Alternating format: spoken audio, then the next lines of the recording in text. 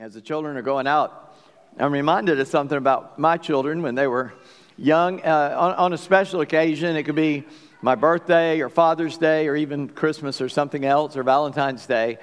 I'd get a coupon book from them, different ones. Y'all know what that is? Okay, cool, yeah. So it'd be like, I'll wash the car or I'll do something like that. And I liked when they got older, like Savannah would give me one, I'll go to a movie and eat popcorn with you. That was a little bit easier to cash in. Now, I had to pay for it still, but she would go with me. Things like that. But most of those coupons, I never cashed them in. And why? Because that was someone weaker trying to give a gift to someone more powerful, right? And so I wouldn't want to cost them or anything else. But I always appreciate it. It was such a gesture of love. It was wonderful. But I could give them a coupon book because I had the power to do it, right? If I had done that, I don't actually remember ever doing that. Maybe I've done it with Janice, but I had the power to fulfill what I did. Do you understand that God gave us a coupon book of promises? Now, I know that if we took that too literally and too much, that would sound too demeaning a way to describe the Bible. Yet, there is a spiritual truth in what I said that I want to explain as we go. Because this is what God has done for us. And by the end of this sermon today, I hope that you will know and understand and will use this key that God has given us to open up all of the promises in the Bible. And we'll talk about that in a minute. So let me give you a little thing I want you to take home with you, a little statement. This might help. You go ahead and put it up. I'm not seeing it there. It's not there yet either. It'll be here. There it is. Jesus is the promise that makes all the promises yes. Amen. All the promises are in Jesus. And I don't think we always realize that. So I hope to help you see that a little more clearly. I'm going to start reading in verse 12 of 2 Corinthians 1. Again, that's page 1145, 1145. Why don't you go ahead and stand up? You've been sitting through a little bit, and this will help you focus a little better. I hope you will follow along. I'm reading out the ESV translation of the Bible. If you've got a different one, it'll say the same thing, different words. Just try to follow along. You don't have to read out loud. For our boast is this, the testimony of our conscience, that we behaved in the world with simplicity and godly sincerity, not by earthly wisdom, but by the grace of God, and supremely so toward you. For we're not writing to you anything other than what you read and understand, and I hope you will fully understand, just as you did partially understand us, that on the day of our Lord Jesus, you will boast of us as we will boast of you. Because I was sure of this, I wanted to come to you first so that you might have a second experience of grace. I wanted to visit you on my way to Macedonia and to come back to you from Macedonia, and you sent me on my way to Judea. Was I vacillating when I wanted to do this? Do I make my plans according to the flesh, ready to say yes, yes, and no, no at the same time? But as surely as God is faithful, our word to you was not yes and no. For the Son of God, Jesus Christ, whom we proclaimed among you, Silvanus and Timothy and I, was not yes and no, but in him it is always yes. For all the promises of God find their yes in him. That is why it is through him that we utter our amen to God for his glory. And it is God who establishes us with you in Christ and has anointed us, and who has also put his seal on us and given us his Spirit in our hearts as a guarantee. Would you pray with me before you sit down? Father God, in Jesus' name, we step into the throne room of heaven, and we lay this petition at your feet. We thank you that we call you Father. You are our Father in Christ, and we thank you for that. And so our request is that you would open our eyes, our minds, our hearts to understand your word, and that, Lord, you would strengthen us in our will to do what you command us to do. Lord, may we lay hold of these many and precious promises. And Lord, may we say to you, amen, for the giving of them to us. Lord, we ask you to protect us in this time, bind our unseen enemy, and keep us safe. Lord, only you have the power to do that, and we acknowledge that in Jesus' name. Amen. Thank you. And y'all can sit down. So, you got to kind of understand what is going on here. Paul had told them that he wanted to come see them. And let me just give you the first point I'm going to make is that Paul is showing his love to the Corinthians. Now, it doesn't sound like it because Paul's doing something a little unusual here. Usually he would brag on the people he's talking to. He would start that way because people listen to you better if you brag on them, right? But Paul seems to be bragging on himself. And when you read it, that's what it looks like. And you have to go, why is he doing that? And here's the reason. He is trying to help them understand that what they know about God, what they know about Christ, he was the one that taught them, and he wants them to rejoice not in Paul, but in what he shared with them. He's not talking about himself, but what God allowed him, and he says everything he did as God worked through him. And so we see this at first, and he claims, listen, my motives were pure. I expect to do this. And there's that phrase there, and some people use that as a hermeneutic to say that you can be saved and then get the baptism of the Holy Spirit, but Romans 8 says that's not possible. You got the Holy Spirit when you came to Christ, and you can be filled many times, but you only get one baptism into the Spirit, and that is salvation. What he meant by a second act of grace is, he said, and he gave the roadmap. I was going to come to you, then I was going to go to this other place, Macedonia, then I was going to come back to you, going back to Jerusalem, but it didn't work out that way. And what had happened in Corinth is these false prophets arose in the church after Paul had taught them and left. And it seems like some of their teaching was wrong, but by and large, they were trying to discredit Paul as they did so. And because the people aren't going to listen unless they can say, well, Paul didn't really, look, he's not a good guy. He promised this, he didn't do it, but going on. And Paul is a little bit trying to counteract that, not trying to justify himself, but counteract it.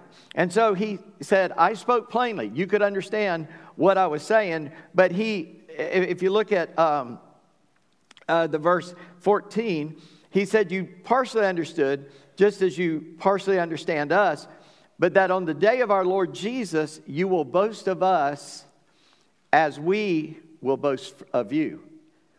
What he is saying here is, I hope you remember all this. So when Jesus, the great judgment day of Christ, you could say, Paul did a good job teaching us. Because I'm going to say, y'all were good students and you learned from me well. I'm going to boast about you, and I hope you can boast about me. He's trying to reestablish a connection, relationship with them. And he says, I did all this because I wanted you to understand that I love you and I want you to grow.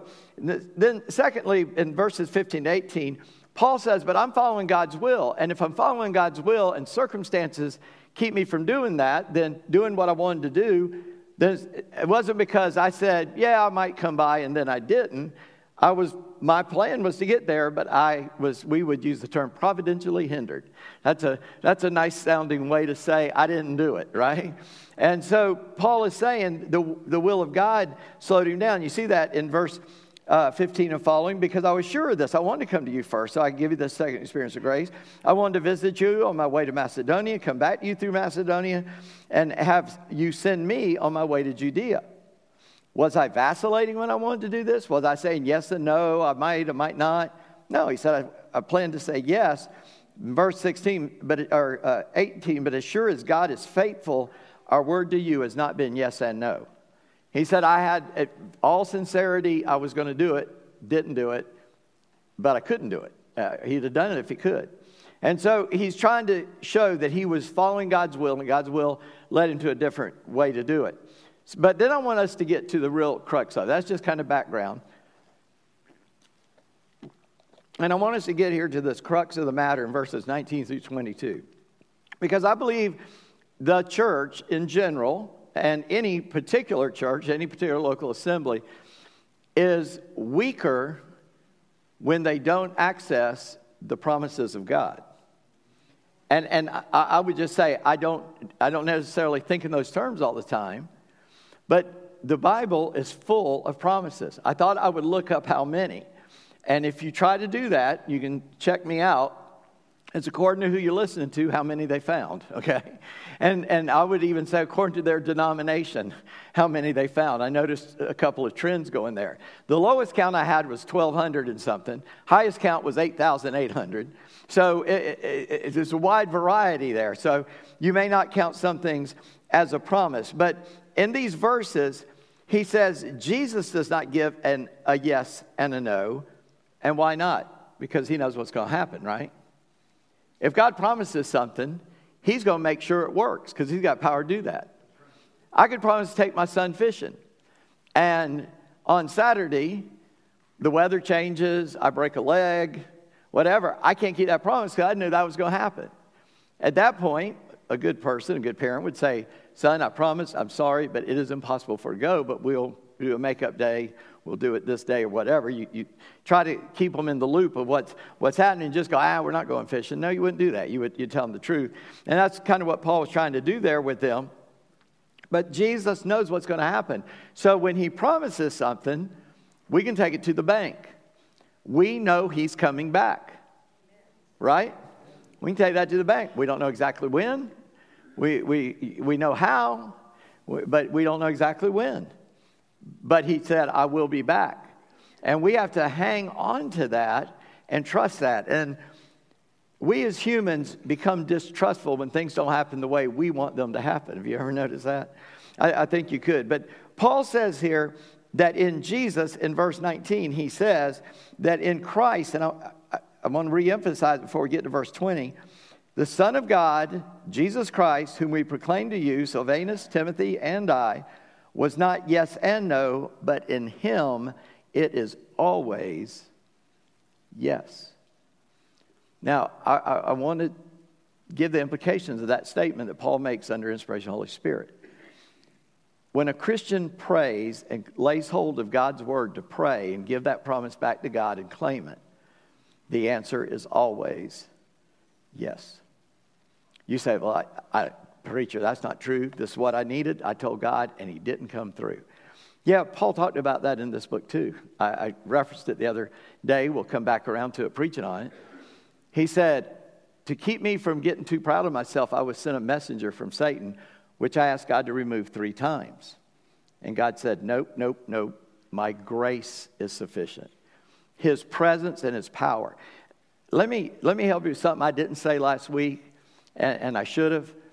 When we're talking about comfort and affliction, I did not point out that comfort has a little different meaning than we think of today. Comfort to us is, you made me feel better, right? I want to be comforted. And we're comforted by a lot of things. And I talked about, God says he comforts by coming alongside us. But I want to feel better. And so when I'm sick, when it was my mom and now it's my wife, they want to, are you comfortable? Are you okay? Are you comfortable? Are you okay? I will be if you'll leave me alone, okay? That's how I do sick, okay? I just want you to out of the room. Don't worry. I want to groan if I want to groan. I want to be still, whatever.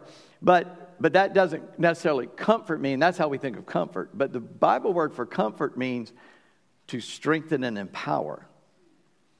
When he said he would come alongside of us, he means, and I'll infuse you with my presence, and you'll know that you can get through this. And Paul is expanding on that and saying that God of comfort always answers yes. So if you don't get exactly what you asked for, you might be the 5-year-old asking for a Porsche car. You ain't getting it. And if you are of driving age, you ain't getting it for me because I can't afford it. Because if I could, I'd have one and you'd still be riding a bike, right? And so this promise of God, if he has to say no because you're asking amiss or wrongly or it's not for you right now, he's going to fill you with his presence so that you can get through that difficulty or whatever you're going through. And we've got to realize that. But I will say this. There's a bunch of debates about the Old Testament, New Testament, what's valid, what's not. Has this thing stopped? Is that thing still going on? Whatever it is. You drive yourself crazy listening to different people like me trying to explain all this. But I heard a man say something, best statement I ever heard on it. Every promise in the Bible is mine until God says I can't have it. Do you understand that? Our son... sorry, I keep using my kids as illustrations. Hopefully he won't hear all this. But when he was a little kid, we go to the store. And he'd go, can I have this? And we go, no. Can I have that? No. Can I have that? It wasn't the same thing, all through the story. It wasn't like, I want a candy bar. We said no, and he pitched a fit. It would just be, hey, that's neat. Can I have that? No. Well, see something, hey, can I have that? No. And finally we said, why do you keep asking us for stuff when we keep saying no? He said, well, if I ask enough, you're going to say yes eventually. And what did Jesus say? Keep asking, keep knocking, keep seeking. And if God says a definite, okay, quit asking me, no, and do this, then that's what we do. We say, okay, good. That must be got your best for me. You don't want me to have what I think I need. I need what you know I need. Are you following me? I want to give that balance as we look at this because I firmly believe a Christian always gets a yes and never gets a no. But that yes may be God's presence to get you through it. You see, a non-believer, a pagan, can get no from God. But it takes a child of God to get a yes from his Father. I'll say that again. A lost man can get a no from God. Unless he's asking for Jesus to take over his life, then he gets a yes. But it takes a child of God to know, I'm going to get a yes from God. And it's going to be either exactly what I asked for or something even better, which is his presence. And if we're content with Christ in our life, Jesus is enough. You realize that. You don't need money. You don't need wealth. You don't need food. You don't need housing. You don't need worldly comfort. You don't need anything but Christ. And if you make him your priority, he gives you everything you need, not necessarily everything you want. The way Americans define need is a lot different than everybody else in the world defines need. But what are some of those promises? Because they're irrevocable. Isaiah 26:3, you will keep in perfect peace those whose minds are steadfast because they trust in you. So he said he'll keep you in perfect peace if you keep your mind on him. In Ephesians 3, he said, now to him who's able to do immeasurably more than we can ask or imagine, according to the power that is at work within us, to him be glory in the church and in Christ Jesus through all generations, forever and ever, amen. The Bible promises he can do more than you can even imagine him doing. In Philippians, so I sometimes say, Lord, I can't even imagine this. I did it today. I prayed a prayer and I said, Lord, I don't know how you're going to do this. I know these are 3 options. I would like this option, but whatever's good with me. And I'll tell you what it was. I woke up at 5 this morning, didn't feel right, looked at my insulin pump, and it said, unable to operate. Call this number, give this code. So I did. 30 minutes later, after stepping through all the things you got to step through to get to somebody and them explain it, she said, yep, your pump's broken. We'll send you a new one. What do you have as a backup? Nice. Well, back in August when I went to Africa with Brother Pete to visit Justin, I called my doctor and I said, it hit me that I'm going to Africa, and if my pump breaks there, I got no recourse. Can you give me what I used to do, a long-acting insulin, and I'll take that and measure and all in case my pump breaks over there in Africa till I get back? She said, sure. Wrote out a prescription, got it. My pump worked through Africa. It's been in the refrigerator ever since. Until this morning. Ain't God cool? He provided for today back in August. I never even have no sense to ask him for it. But what I prayed today is, hey, could you heal me for 2 days till my pump gets here? I said, I know that's a crazy one, but I'll be the first guy in history that I know that happened to. But can you at least help me with what I'm doing to work well? See what I'm saying? Now, is there a promise in the Bible? Hey, when your pump breaks, just tell me and I'll take care of it. No, but he's always with me. He's always protecting us. He's always watching. He always is in charge of what's going on in our life. And so I submit to him. And Philippians 4, don't be anxious about anything, but in every situation, by prayer and thanksgiving, make your requests made known to God. And the peace of God, which transcends all understanding, will guard your hearts and minds in Christ Jesus. Praise the Lord. There's one I could claim today, Matthew 6. So don't worry saying, what are we going to eat or what are we going to drink? What do we wear? The pagans run after these things, but your heavenly Father knows that you need them. So first seek his kingdom and his righteousness, and all these things will be given to you as well. And then Galatians 3:29, if you belong to Christ, you are of Abraham's seed and heirs according to the promise. There's a promise of God. I am a people of God. I'm a seed of Abraham because of my faith in Christ. Those are amazing promises. Let me just talk about these promises because the name of the promise is Jesus. Look at verse 20. For all the promises of God find their yes in him, talking about Jesus. That is why through him we utter our amen to God for his glory. Now, what promises are ours in him? According to that verse, what does it say? All, yep. In verse 20, all. Now, what does the Greek word for all mean? All. All means all. That's all means. All the promises of God found in the Scripture, because of what Christ did on the cross, being buried and rising again, and that I came to him and said, I'm a sinner going to hell, and I need you. He said, okay, I'll come in and take care of that. You're going to be my slave. Good trade, let's do it. Then all the promises in the Bible are mine in Christ. Now, what if I ask for a promise and he says no? He's going to give me himself. Janice and I are going through a time one time, and we're reading the Bible, and boy, the promises were jumping out because we needed so many of them. But they didn't seem to be happening. Ever been there? You ever been saying, God, you know, like, it's like, are you there? Are you there? And Janice looked at me, same difference. No, not that same difference. And Janice looked at me and said, okay, this don't seem to be working. What is the one promise we know you'll never break? I said, man, I got it. I thought I'd think about it. But in Hebrews, he said, the strongest promise in the Bible is, I will never, ever leave you, and I will never, ever, ever forsake you. I've told you before, in English, you string together a bunch of negatives, it makes what you're saying positive. But in the Greek language, the more negatives or the more positives you get it, the stronger it becomes. And so the promise is written in a negative, but here's what it means. I will always, always, always, always, always, always, always be with you. I will not depart from you. Lo, I'm with you always, even to the end of the age, he says it in Matthew. He says it in Hebrews. He will not abandon his own. Because there have been a lot of Christians that starved to death. There's been a lot of Christians that have been persecuted and put to death for their faith. Do you think God failed them? No, he didn't fail them, because they never gave in to giving in. They said yes to Jesus all the way to martyrdom. And God loves to call them his children. He loves to call those his sons. That's what the Bible says, when we remain faithful to him. But all the promises of God are named Jesus. The great commentator and commentary, Matthew Henry, says this about these promises. Number one, that these promises are the promises of the God of truth. God is purely truth. He is the truth. So if he made a promise, it's true. Secondly, they are made in Christ Jesus, who is called the Amen, the true and faithful witness of God the Father. And so not only are the promises from the God of truth, they are made through Jesus Christ, who is the Amen. And then they are confirmed by the Holy Spirit, as we see down there in the next verses. And it is God who establishes us with you in Christ and has anointed us, and who has put his seal on us and given us his Spirit in our hearts as a guarantee. God continues to bless us because of Jesus Christ. Notice what he does. In verse 21, I just read it.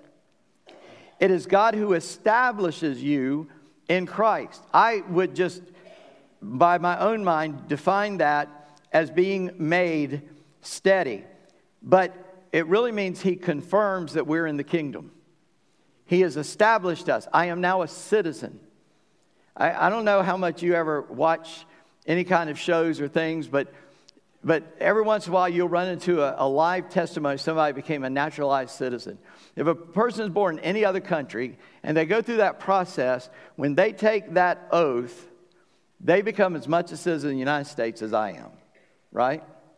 Right? When you come to Christ, you're as much in the kingdom as anybody else. There's nobody above you, below you, behind you. You are in the kingdom as much as anyone. And he says he established you and us together in that kingdom. Secondly, he anoints us. Anointing is commissioning somebody to do something. So he establishes, yep, you belong to the kingdom. Now I'm going to anoint you to go be an ambassador for the kingdom. You get to go into the world. You get to go to someone and tell them about this kingdom that they too can become a part of if they will come to Christ Jesus. Amen? Thirdly, he says there, he gives us the Holy Spirit. God, the Holy Spirit is God's presence with us. The Holy Spirit is the third person of the Trinity. He is not an it. He is a he. He is a person. And I can't say this without in my mind going, how can this be? But that God himself lives inside of me. But remember, in the Bible, he's speaking more to the church than to the individual. We read it more as an individual instead of the church. Both are true, but the Holy Spirit indwells this body of believers. And so in this church, the Holy Spirit fills the believers in this church. And so you say, well, then why do we decide different things? Well, one of us aren't listening right. I just don't know which one of us it is. So we go praying and say, Lord, what is your will? And so many times we do that, we come to, and God gives us maybe a third year. So we go, that's what it was. We both missed it, probably. And so the Holy Spirit comes to live within us. And what does he do? He helps us understand the book that he inspired men to write, that is the written word of God. He teaches us about righteousness, teaches about judgment to come and of sin. He helps us. He shows us. He reminds us of what Jesus said. And he is the power of God living in us to do what God asks us to do. And the last thing he says there in those verses is he is our guarantee. Notice what it says. He's put a seal on us, given the Spirit in our hearts as a guarantee. A guarantee of what? He's the down payment of heaven.